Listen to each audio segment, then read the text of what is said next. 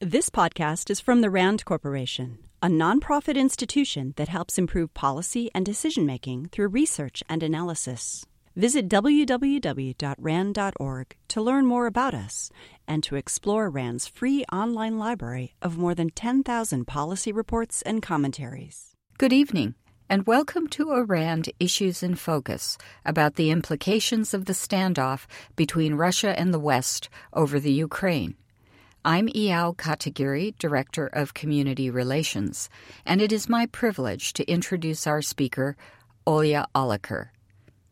Olya Oliker is a Senior International Policy Analyst at RAND and Associate Director of the International Security and Defense Policy Center. Her areas of expertise include international relations, national security policy, and security sector reform in the conflict, post-conflict, transition, and development contexts. Her research examines these issues in relation to Russia, Central Asia, the Caucasus, Iraq, and Afghanistan. She also studies international efforts to advance reform in countries in transition. She has authored numerous studies about Russian military and foreign policy, peacekeeping and stability operations, Afghanistan and Central Asia, and the global security environment. And now, please join me in welcoming Olya Oliker.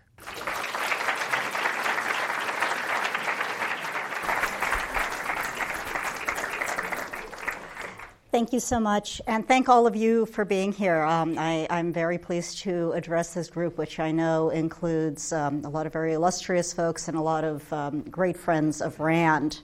I'm here to talk to you today about Russia, Ukraine, and what has been going on and what may go on in the future means for the United States. As I think we've all noticed in the last few months, we've seen the relationship between the United States and Russia shift from one that was sometimes tense but generally seemed pretty cooperative to what really does look like a standoff. And all of this seems to be because of a peninsula somewhere in the Black Sea, which, not a lot of people, I think, people were maybe aware there was a Crimean War, but maybe not specifically where it was fought. I think it's a valid question to ask. How do we get here? And where do we go from here? So to unpack this, what I'm going to do is break it down into four components, talk a bit about each, and then I'm really looking forward to hearing from you, hearing your questions, your comments, and your thoughts on this. So first, I'm going to talk about Ukraine and Crimea. Then I'm going to turn briefly to what's been going on in Russia and domestically. Third, I'll talk about what all of this means in the context of relations between the United States and Russia. And then fourth, I'll talk a little about options going forward. So first, what happened in Ukraine? And the way I like to think about what's happened over the last few months is in terms of different stories, different narratives, kind of different perspectives on the situation. So here's one story. Late last fall, the people of Ukraine took to the streets to protest a corrupt, autocratic leader who had turned his back on an association agreement with the European Union and instead inked a deal with Russia to bail out Ukraine's faltering economy. These people who came out into the streets demanded his ouster. He, in turn, had his police fire on peaceful protesters and then fled the country. Ukraine's parliament was forced to put an interim government in place to rule until new elections could be held. But Russia then paid people to cross into Ukraine, to cross the border, to protest this new government. And then they used that as a pretext to grab control of the Crimean Peninsula. And since then, Russia has been fomenting unrest elsewhere in Ukraine, potentially in order to invade and grab more territory. So that was one story. Here's another story. A mob went into the streets of Kiev and other places in Ukraine to demand the ouster of a democratically elected leader who made a choice that was fairly popular, at least among some portions of Ukraine, certainly no less popular than the other options. He made the choice to work with Russia to save a country in dire economic straits, because association with the EU would have led to further austerity and hardship for a large proportion of the population. That mob, egged on by the United States and the EU, which were providing some financing at least for it, included a variety of right-wing, ultra-nationalist groups. And these people threw Molotov cocktails at police, they took police hostage, they engaged in a variety of violent and provocative actions. The parliament then, perhaps frightened, perhaps cowed, took a series of illegal votes, one of them being to oust the democratically elected president and appoint a government with no legitimacy, just simply a government appointed by the parliament with no legal reason to be there. As a result of this, there's been chaos throughout Ukraine, and these right-wing militias have been roaming the streets. In Crimea, the ethnic Russian population, terrified of the prospects of a fascist government, the prospects of future discrimination, voted to secede from Ukraine and then chose to join Russia. In other parts of the country, ethnic Russians and Russian speakers are rising up against this illegitimate government and seeking Russian help and protection. So these aren't the only two stories out there, but they are two of the most important. And of course, those of you who've been following the news know that the first story is the one you hear from a lot of Western news sources, and the second story is the one that you hear from a lot of Russian news sources. And indeed, it's the one that Russian television news has been broadcasting, including into East and Southern Ukraine, where a lot of people, whether ethnically Russian or Ukrainian, speak Russian as their first or primary language. The problem is that neither story is all true or all false.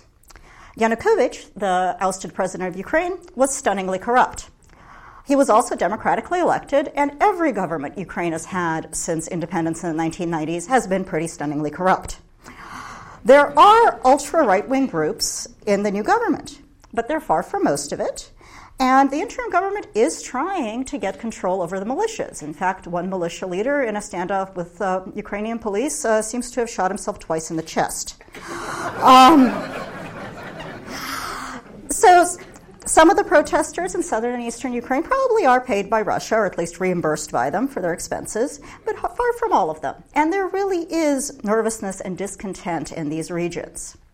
And then the other problem is that even if you do choose to believe one of these two stories or another story and dismiss everything else as bunk, the fact is that other people in the US, in Russia, in France, in Poland, and in Ukraine believe one of these other stories.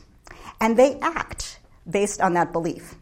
So, for instance, economic analysis indicates that the austerity measures called for by the EU and the IMF won't hurt Ukraine all that much, and it will make them better off over time, and that there is pretty strong evidence to suggest that. If Ukrainians in the south and east don't believe that, they will continue to be afraid of these austerity measures and think that they're going to harm them and they're going to oppose them. So that's Ukraine, and we'll come back to Ukraine. But I'd like to first briefly talk about Russia, where the annexation of Crimea is incredibly popular, where Putin's approval ratings are through the roof, and where, just as Russia was consolidating control of Crimea, it was also taking the latest step in shutting down what's left of independent media. The editor of an online news site, Lenta.ru, was fired, in fact, for running an interview with one of these far-right Ukrainian leaders. And after she was fired, most of her senior editorial staff resigned, effectively kind of taking the operation out of commission, though they are back in a kind of reconstituted, more private, less approved form. Now, in Russia, most people are actually fairly comfortable getting their news from their Kremlin-controlled television and newspapers that are pretty easy to get. The people looking to independent news media for information are people who already distrust what the government's telling them. So these folks are preaching to the choir. Shutting them down, it's not as though it's cutting off information to most people who are going to get it from other news sites. The internet is still pretty widely available. It's really just adding insult to injury. And it's worth noting in this regard that as of today, Voice of America, which is in fact U.S. funded, has been told that its license for AM radio broadcasting in Russia isn't going to be renewed. So the political opposition in Russia hit its height probably a couple of years ago, in winter of 2011, when tens of thousands of mostly middle-class Russians took to the streets, and it was winter in Russia, so it takes a lot to take to the streets in winter in Russia, to protest the fact that a presidential election was coming up. Vladimir Putin was running for a third term, and they didn't seem to have much of a choice in the matter.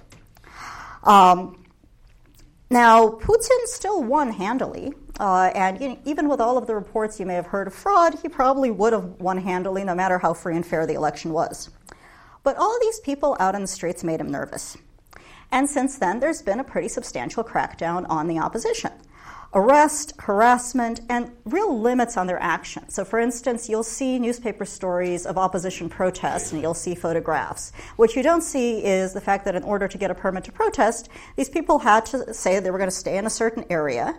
And so it's not as though it's a protest that's wherever you go and everyone can see it. It's sort of delineated. And again, people are preaching to the choir. They're talking to people who've come out who already agree with them. And in the meantime, Putin's paranoia, which has led him to take these steps against the opposition, has also taken him to a place where he makes most of his decisions by himself, maybe informed by a tight inner circle, but probably really confirmed by that tight inner circle. There's a lot of reason to think that he might have been flying by the seat of his pants a little bit over the last few weeks here, but which we see kind of in all these Russian officials who were saying, no, of course we have no interest in taking Crimea. We respect Ukrainian sovereignty. Wait, what happened? Yes, Crimea. So by closing himself off to very real debate that does still exist within Russia, there are people voicing a wide range of views. But by closing himself off to this, Putin is creating a situation that is dangerous for Russia going forward. So the bottom line is you have an extremely popular Russian president who is making decisions without broad consultation, or even particularly any consultation, an opposition that's fragmented and weak, but at the same time, the knowledge that there is enough of a core of dissatisfaction that people will come out in the streets when they're unhappy. And this could be harnessed, and if people are sufficiently unhappy, even in the face of the substantial propaganda that you get when you control the news media. Okay, so let's go back to Ukraine and talk a little bit about what it means for the United States. The U.S. and its European allies and partners responded to the annexation of Crimea with sanctions on Russia and statements that this annexation of Crimea, was unacceptable and illegal. It is, in fact, pretty illegal. Russia has spent a great deal of the last 20 years talking a pretty big game on the importance of sovereignty in general. And in Ukraine's case specifically, it is a signatory to an agreement to commit to Ukraine's sovereignty specifically and its security. That was part of the deal when Ukraine agreed to have the nuclear weapons on its soil taken away and dismantled. So, kind of taking a chunk of territory from another country is a fairly clear violation of sovereignty. I mean, invasion's another one. There are lots of examples of violations of sovereignty, but this definitely meets the criterion. Of course, as Vladimir Putin made clear in his speech on March 18th regarding the annexation of Crimea, this isn't only about Ukraine. That thread in the Russian narrative, if you think back to the beginning, that thread about Western support for the activists that overthrew Yanukovych is really important. Because from Russia's perspective, the events in Ukraine this winter, in spring, just like the Orange Revolution there in 2004, the Rose Revolution in Georgia the year before that, and even the pro-Western opposition in Russia, are foreign-funded efforts to weaken Russia, to prevent Russia exercising its natural influence in the countries on its periphery, which, one can keep in mind, weren't just part of the Soviet Union, they were part of Russian Empire long before that. Russia hasn't bought into this notion that these countries, these people, are making independent choices. It views itself as competing with the United States for influence and control over this territory. And this isn't new as of the Putin administration. If you look at government documents from Russia, military doctrines, national security strategies, going back to the time of independence, going back to Boris Yeltsin in 1992 to 93, what are they talking about? They're talking about the threat of NATO enlargement, the need to protect ethnic Russians outside of Russia, and Russia's close ties and very important relationships with the countries in its neighborhood. And Ukraine is particularly central to this because, again, as Putin said very clearly in his speech, the histories of Russia and Ukraine are so intertwined. But here again, we get to these stories of competing narratives because they're intertwined in ways that aren't viewed the same in the two countries. For Russia, Ukraine was always part of Russia. It was, in fact, the hinterlands of Russia, kind of the provinces. For most Russians, the Ukrainian language isn't a separate language, it's bad Russian. So Ukrainians, not so surprisingly, have a kind of different view. They see themselves as having a proud, independent tradition as a nation, as an ethnicity. Yes, they have not been independent for long, and they were independent once before in another form in the middle of World War I, but they do feel very strongly that they are a nation, and they deserve a state like any other nation, and they have their state. But what this means is the possibility of loss of influence in other post-Soviet states rankles Russia. The possibility of not having sway over Ukraine is anathema. So for Russia, it's about Ukraine, and it's about the United States, and it's about its influence in the neighborhood.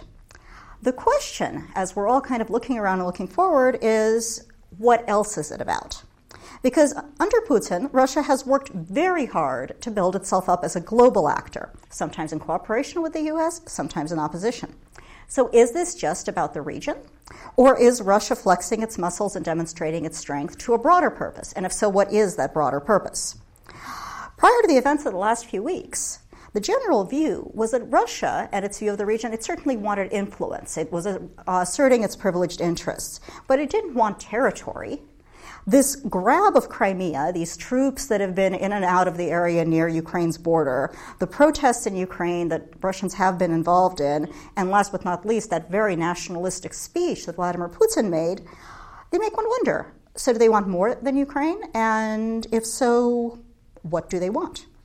And one problem in this context for the United States and its European allies is that while they certainly don't want Russia to go any further, they'd rather it stepped back, it's not because they care a great deal about Ukraine specifically. I mean, this sounds a bit harsh, and I don't mean to say they don't care about the principle. They care about the principle, and they're worried about the possibility that this is broader than Ukraine, but they have no alliance commitments to Ukraine. They have made no promises to protect it, except under that same Budapest Agreement that Russia is a signatory to, which is a security assurance rather than a commitment. They have alliance commitments to each other through NATO.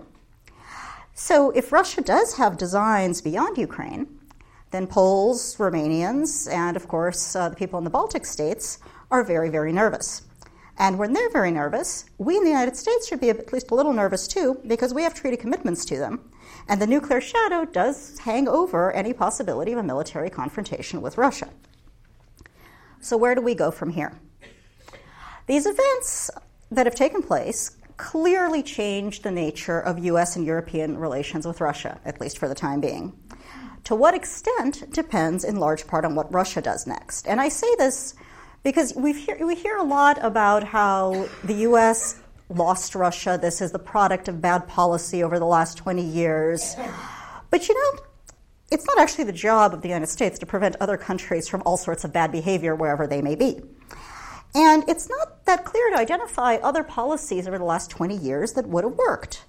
I mean, for instance, Thomas Friedman wrote in the piece that appeared today that we were too hard on Russia in the early 90s. Other people argue that we were too soft on Russia. But Russian positions on all of these issues, as I said before, have been really pretty consistent. While Russia was worrying about NATO enlargement and influence in the neighborhood, Washington and Brussels knew this.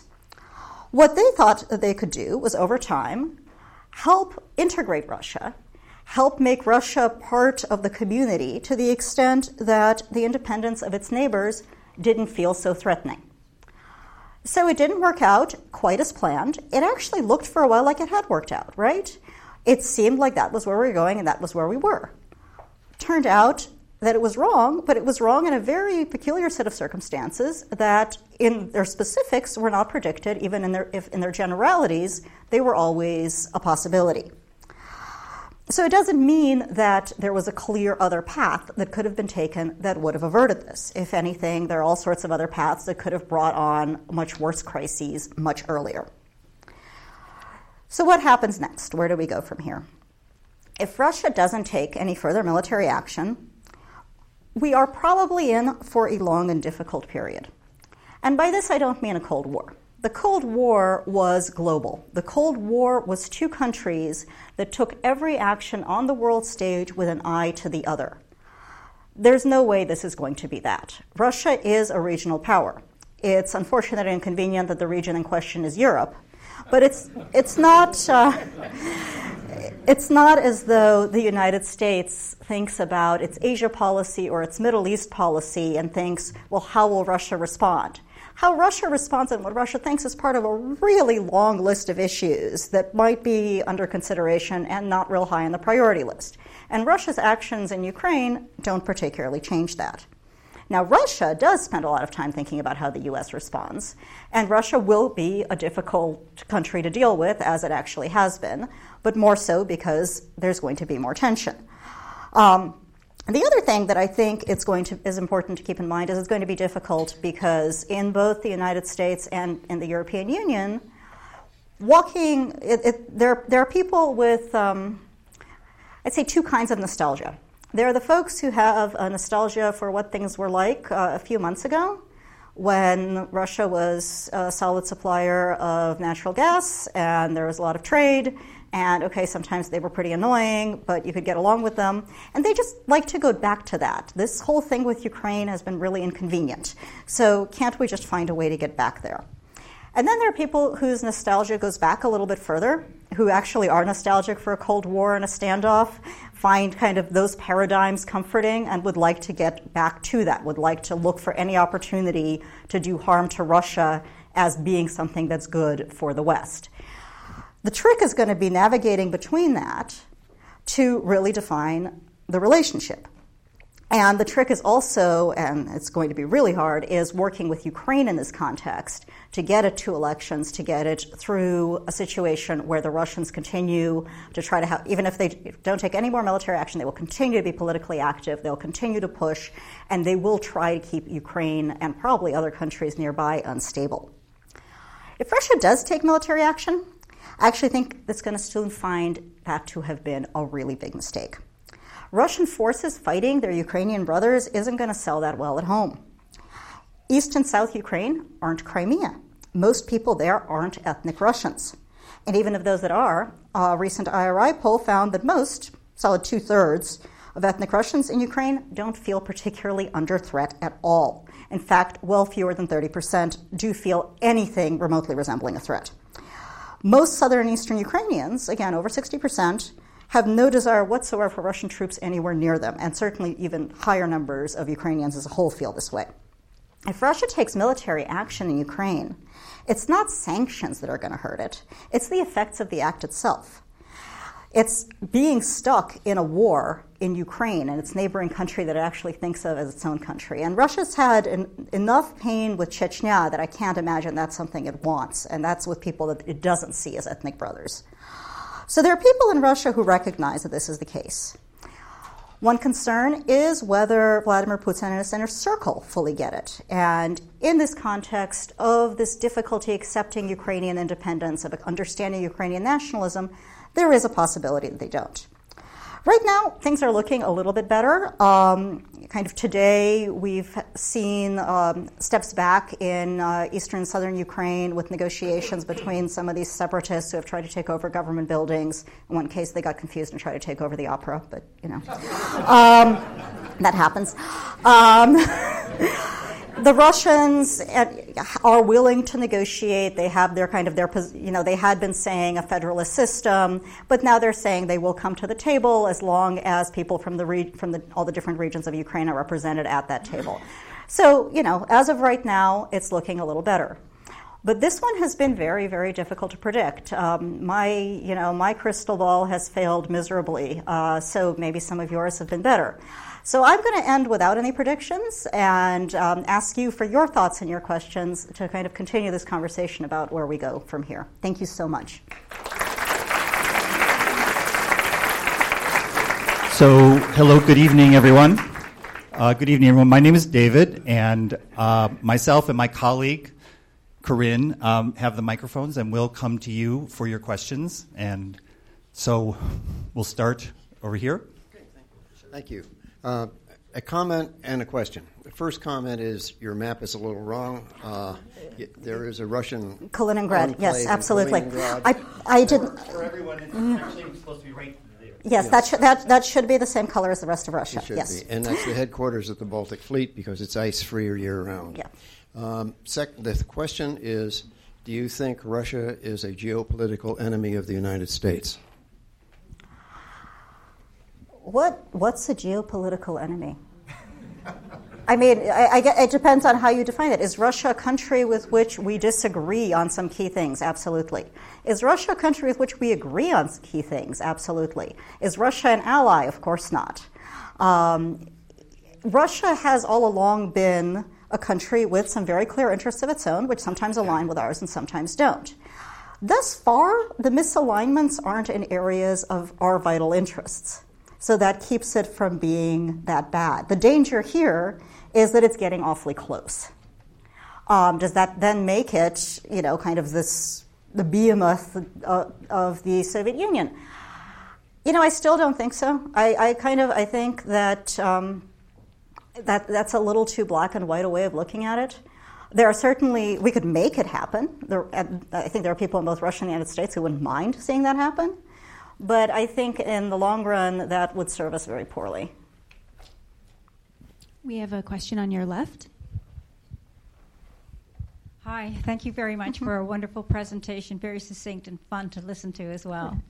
As I recall, when not the Ukraine, but Ukraine gave up their nuclear warheads and military equipment, and Russia and the United States, and was it England? UK, yeah. Yeah, the UK signed a document of some kind, and to some extent, people thought that this was a guarantee by those countries, let's say America and UK, to guarantee the sovereignty of Ukraine. But apparently America has now decided that it didn't say that. It was just sort of a statement of principle or something. And the Ukrainians are saying, hey, that's not what we thought. What was that document that they signed? So the Budapest Agreement that you're referring to was very carefully negotiated. And the Ukrainians wanted security guarantees, and the Ukrainians did not get security guarantees. What they got was security assurances, which is mushy. And it's purposefully mushy, and everyone knew that it was purposefully mushy. And the reason Ukraine does not have security guarantees is not that no one thought something like this could happen. The reason Ukraine doesn't have security guarantees is because everyone knew something like this could happen. That's the fact. Now, you didn't ask, but I'll go ahead and answer whether that means they should have held on to their nuclear weapons. And I think that's a bit of a red herring. It comes up. We've heard it from Ukrainians lately. There are a couple of problems with this, really two. One is the nuclear weapons they inherited. They inherited some bombers and some ICBMs. ICBMs are good at going long distances. So I suppose if they had figured out how to retarget them, made sure they had control of the launch codes, they probably could have hit Khabarovsk and done a lot of damage in the Russian Far East. But, kind of changing the trajectories, that's challenging. Now, Ukraine had some pretty good nuclear engineers, but it's not clear they had the launch codes. A lot of that's debated. The bombers, as we've discovered watching Russia with its bombers over the years, have proven awfully hard to maintain.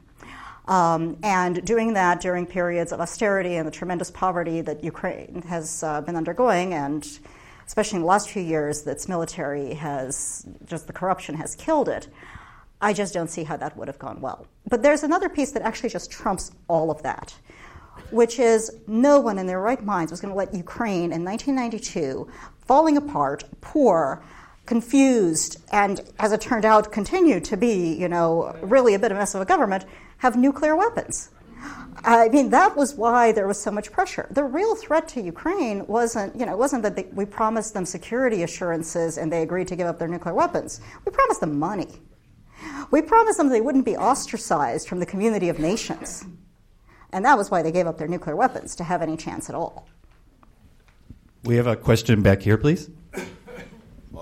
It looks like another one of the competing narratives goes to the issue of the Jewish question. The Russians articulating the view that these right-wing groups are virulently anti-Semitic. Something needs to be done about it. We need to step in. And then on the other hand, big article in the Times which basically said, Jewish groups in the Ukraine are like, what are you talking about? We're happy as campers here. There's nothing going on here. Everybody settled down. What is your sense of what is going on that issue? These right-wing groups are virulently anti-Semitic, absolutely. They like swastikas. They don't like Jews. They don't like Russians. Most Jews in Ukraine understand that they aren't a big part of the government, that the Ukrainian government ought to at least try to keep them under control. They might be a little too sanguine about this. Ukraine has a pretty solid history of anti-Semitism.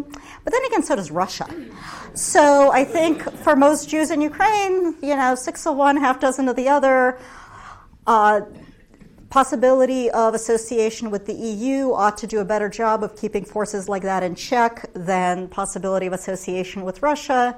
I honestly think if Ukraine goes forward, it will need to figure out what to do about its ultranationalists. On the other hand, I think France has that problem as well. We have a question on your left. Yes. Earlier you said that one of the reasons the Russians wouldn't act militarily is that they wouldn't want to be involved in a war with their brothers in the Ukraine. But what leads you to think that the war, if it did, or the Russian military intervention, if it did take place, wouldn't be very short, brief, like the Georgian War or like the Crimean situation? So they left Georgia. And they're in Crimea, where the majority of the population is ethnically Russian, and there's still a lot of people who are pretty unhappy about it. Most people in eastern and southern Ukraine, and certainly western Ukraine, are not ethnically Russian. They don't want Russian military forces. So while I think the Russian military is a lot stronger than the Ukrainian military and could certainly carry out a successful military operation to seize whatever chunk of Ukraine it chooses to, holding it would be really, really ugly. That's the part that I think they're nervous about. We've got a question over here on your right. On the way over here, there was a tagline, I'm trying to find it on BBC News, that Donetsk had declared that they're an independent republic. So was that from today or was that from a couple of days ago? Because there's the separatists in Donetsk and a few other cities, Kharkiv, et cetera, seized government buildings and demanded referendums and Russian troops and so forth. And this has been going on for a while. These are kind of gangs of people, right? So, there's this question of what does it take to demand a referendum? Can I walk over to Santa Monica City Hall and demand a referendum? But it does keep happening. The news I got just before walking into this room was that the Ukrainian government had been pretty successful in actually negotiating with some of these people and getting them to stand down. This has been moving so quickly, I don't eliminate the possibility that there's been another flip, but it's been going up and down for the last couple of days. We have another question on your left. So some people claim that the holding on to the military base in Sevastopol was an important consideration for Russians. It's something that will also distinguish Crimea from the rest of Ukraine. Is there anything you wanted to say about that? Sure. So when the Soviet Union collapsed and Russia really, I still think somewhat inexplicably, let Ukraine have Crimea, a big question was what to do with the Soviet Black Sea Fleet, which was now maybe the Russian Black Sea Fleet, maybe the Ukrainian Black Sea Fleet. They tried to share it for a while. And then the deal was that Russia would lease the facilities for it, which it's done under successive Ukrainian governments, including ones that were ostensibly very Western-leaning. The Black Sea Fleet is the smallest of Russia's fleets, unless you count the Caspian Flotilla, which, there's a reason it's a flotilla, not a fleet. It's not in great shape. It has not gotten the financing that the other fleets have. When people talk about the strategic significance of Crimea, they're out of date. And, this is one of the reasons I wanted a map up here. What exactly do you think you can do if you still have to go through, the Bosporus to get anywhere? And the other thing that I think is worth keeping in mind, and you can't quite see it that well on this map, Russia was actually hedging against this a bit, against the possibility of losing Sevastopol and losing Crimea, because they've been building up facilities in Novorossiysk, which is kind of here-ish. It's a little south of Crimea, and this map is a little distorted, but so south of Crimea and kind of down into the Black Sea. It's not as nice as Sevastopol. You don't quite get the access. The water depth isn't ideal, but it's a port. So, I mean, I think there was a possibility of that, which also makes this argument that it's because of the importance of Sevastopol as a base for the Black Sea Fleet that they did this. I think it was a consideration. They certainly prefer to keep the fleet there. I think they're perfectly happy not to pay to lease the land and the facilities, but they could have kept leasing the land and the facilities indefinitely with pretty much any government Ukraine was going to have. So I don't think that was really what caused it. We've got a question here on your right.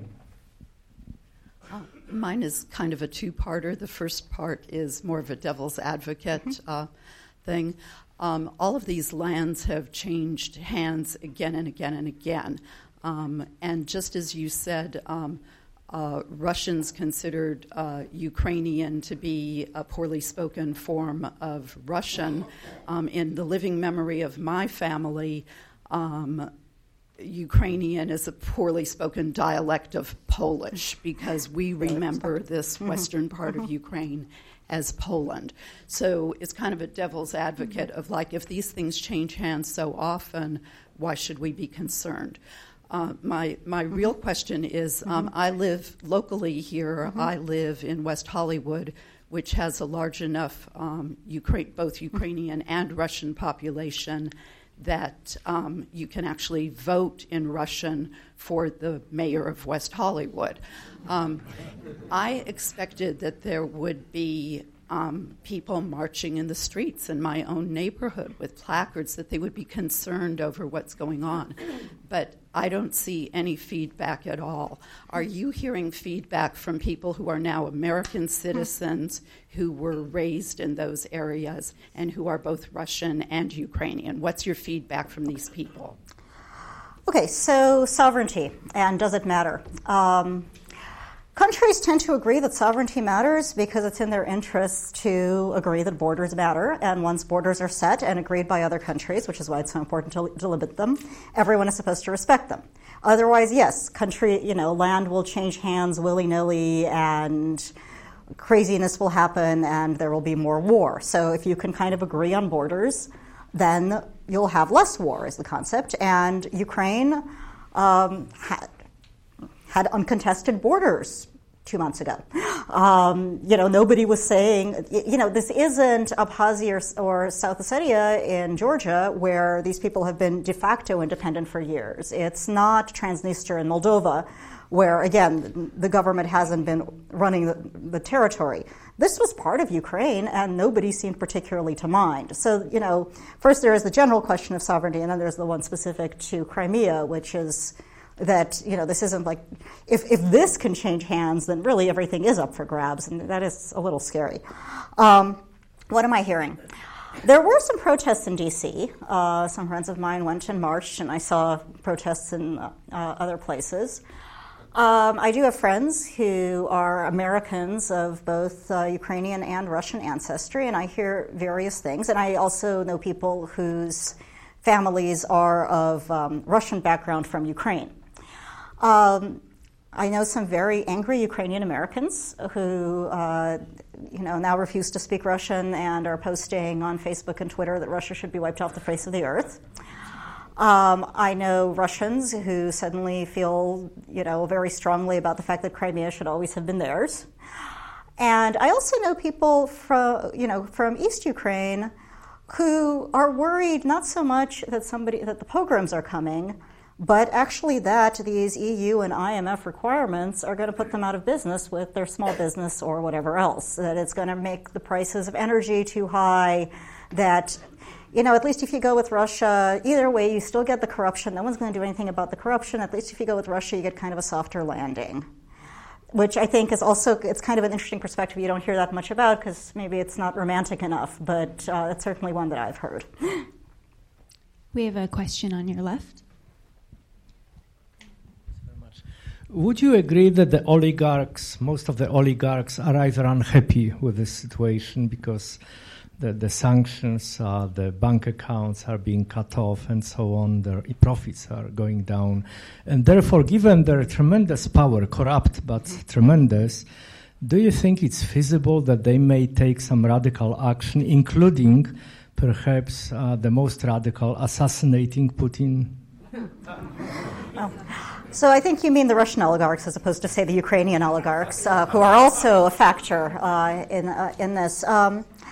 I think Russian business people in general are very unhappy about this and very nervous about where it goes from here, because the sanctions aside, the official sanctions aside, Western businesses are pulling out of deals because they're afraid of future sanctions, because they're afraid it'll be harder to do business. They don't think it's going to work out as well, and that hurts the bottom line. What will these oligarchs do? My guess is nothing all that soon. I think a lot of people in Russia do think this will all somehow blow over if they wait long enough. And certainly there are a lot of people in Western Europe who kind of hope that as well. Over time, and all of this is it's about over time. If you can keep this going, if they actually do start to feel a real sting, over time I think you will see real opposition. I'm not going to speculate on assassinations, but I think you can see a galvanization, not just of the business leaders, but also of everyday Russians who are unhappy with what they've done. And for this, I actually like the example of Georgia in 2008, but not the way everybody else brings it up here. In Georgia in 2008, right after the war, Mikhail Saakashvili, then the president of Georgia, was actually pretty popular. Presidents are popular when crazy things happen and people feel under threat. But at the first opportunity, his electorate threw him out, at least in part because he'd gotten them into a war with Russia. Give people some time, let them think it through, and they might just blame their leaders even if they rally around them in the crisis. We've got a question up front here. Yes, I was curious about the effect of Russia's big stick with petroleum and natural gas and their control of it, how that would affect the relationship with the rest of the EU community. Okay, so the big concern for all of this is Germany, which gets about a third of its gas from Russia. But if you actually break down the what gas is used for what and so forth, it is very easy. It would be very easy for Germany if it wanted to shift to other resources, at least in the near term, for things like heating fuel and so forth. So, it's not something they can't absorb if they feel like absorbing it. It's a hassle. But I would argue that it's more annoying than painful if they really want to take it on, and that's the case for a lot of Europe. For Ukraine, what I think is very interesting is Ukraine's real problem isn't its dependence on Russia for energy, it's its incredible energy inefficiency, which makes it an energy importer, whereas if they implemented just a few measures to use fuel better, they could be energy self-sufficient. We have a question on your left. The Ukraine is a choke point for the Russian energy export, and so the Russian economy is highly dependent on their commodity exports. So, don't you think that Putin's actions were driven by this vulnerability? So Putin, I would say that Ukraine was a choke point. Putin and Medvedev, Russian governments have spent a lot of time actually developing alternatives to Ukraine, particularly for exports to Europe. So I'd say the real choke point is if the Europeans stop buying. Because Russia can find a way around Ukraine. It's been trying to do that for a while, and it's actually built up an infrastructure where that's more and more feasible. So the interdependence that characterized Russia and Ukraine on gas has faded a lot. But a different kind of interdependence, which is that Russia relies on customers as much as the customers rely on it as a supplier, is, I think, the one that is most important in this particular calculation. We've got a question here from the gentleman. When is Putin's time up? When is his time up? So he was elected to a 6-year term in 2012. Now, there's one argument that I've heard made that because integrating Crimea changes the structure of the state, he could call for all new elections and get a whole nother term, and then and ostensibly he can run for re-election after that term because he can then have another term. So he could be around a while. Unless he gets assassinated. We have another question on your left. Thank you. Is there any particular role that the UN can play in a useful way, or this is another situation where they're perhaps ineffective? It's an interesting question because Russia has traditionally put a lot of weight on UN and resolutions and so forth, and it certainly was counting the votes on Crimea. So, I think I wouldn't discount the symbolic value of keeping the UN engaged. Beyond that, I think it is largely symbolic until and unless we get to the point of peacekeeping missions somewhere, which, hopefully we won't. We have a question here on your right. I wanted to switch you a bit, focus on decisions made in the West rather than in Russia. Most countries consider their sphere of influence to go well beyond their boundaries. The United States considers its sphere of influence in all the Western Hemisphere, for example. I think more. What you also have to be, or beyond that, indeed. But you've talked about the narratives we use, the stories we tell ourselves to explain what's going on in the world. Could you revisit that brief comment you made about the stories that the United States and allies in NATO told themselves at the time they were expanding NATO influence to the east? It's a very good question. I think the main story about NATO enlargement was that it was a form of democratic enlargement, that what these countries wanted to be part of NATO because they wanted to be part of the global community, of the global democratic community, of global democratic Europe, that they wanted the defense reform that came with it. The fact that they wanted to be part of NATO because they wanted an Article 5 security assurance in case the Russians invaded was not, was recognized. But again, as with kind of this view on Russia's part about NATO enlargement being bad, I think the hope in Brussels and Washington was that everybody would kind of grow out of that. And that the Russians would learn that this was all okay and they would cooperate with NATO, and there's always talk about whether or not Russia would actually potentially join NATO, And the idea was that NATO was no longer this defensive alliance about Russia. It was an international actor to bring peace and good into the world, and countries joined NATO because they were going to be part of this democratic, stable community that played this role. I think that's the story that we told ourselves. In retrospect, it was rather delusional, wasn't it? No, I actually don't think it was delusional. This was what it worked, how it worked for a pretty long time. Was it the same story for everybody? Absolutely not. But it actually did help reform the militaries of these countries. It did help them bring them into the democratic sphere of nations. It did help them resolve a lot of problems. So I don't think it was crazy. We have a question in the back.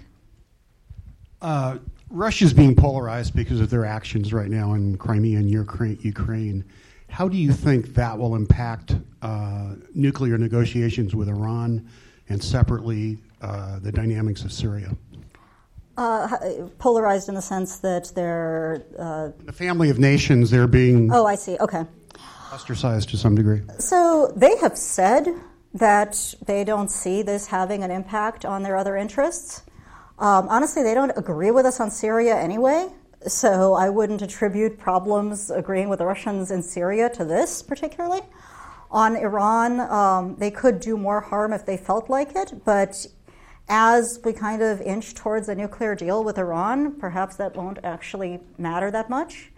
I think this one, it's going to be interesting to see to what extent Russia is willing to cut off its nose to spite its face, to try to oppose the United States in ways that are counter to its own interests, and also to what extent we and the Europeans are willing to take at least some inconvenience. I wouldn't argue that we should do anything that is actually counter to our interests, but there are things that, we can do that aren't that pleasant, like not use Russia as a route to withdraw materials and forces from Afghanistan. We can certainly do it without them, We don't use it for that much, but it's going to be a hassle and an inconvenience. So are we willing to do that? I think that's, but I think that's sort of the area where you're going to see things really fail, at least in the near term, at least absent the situation escalating further.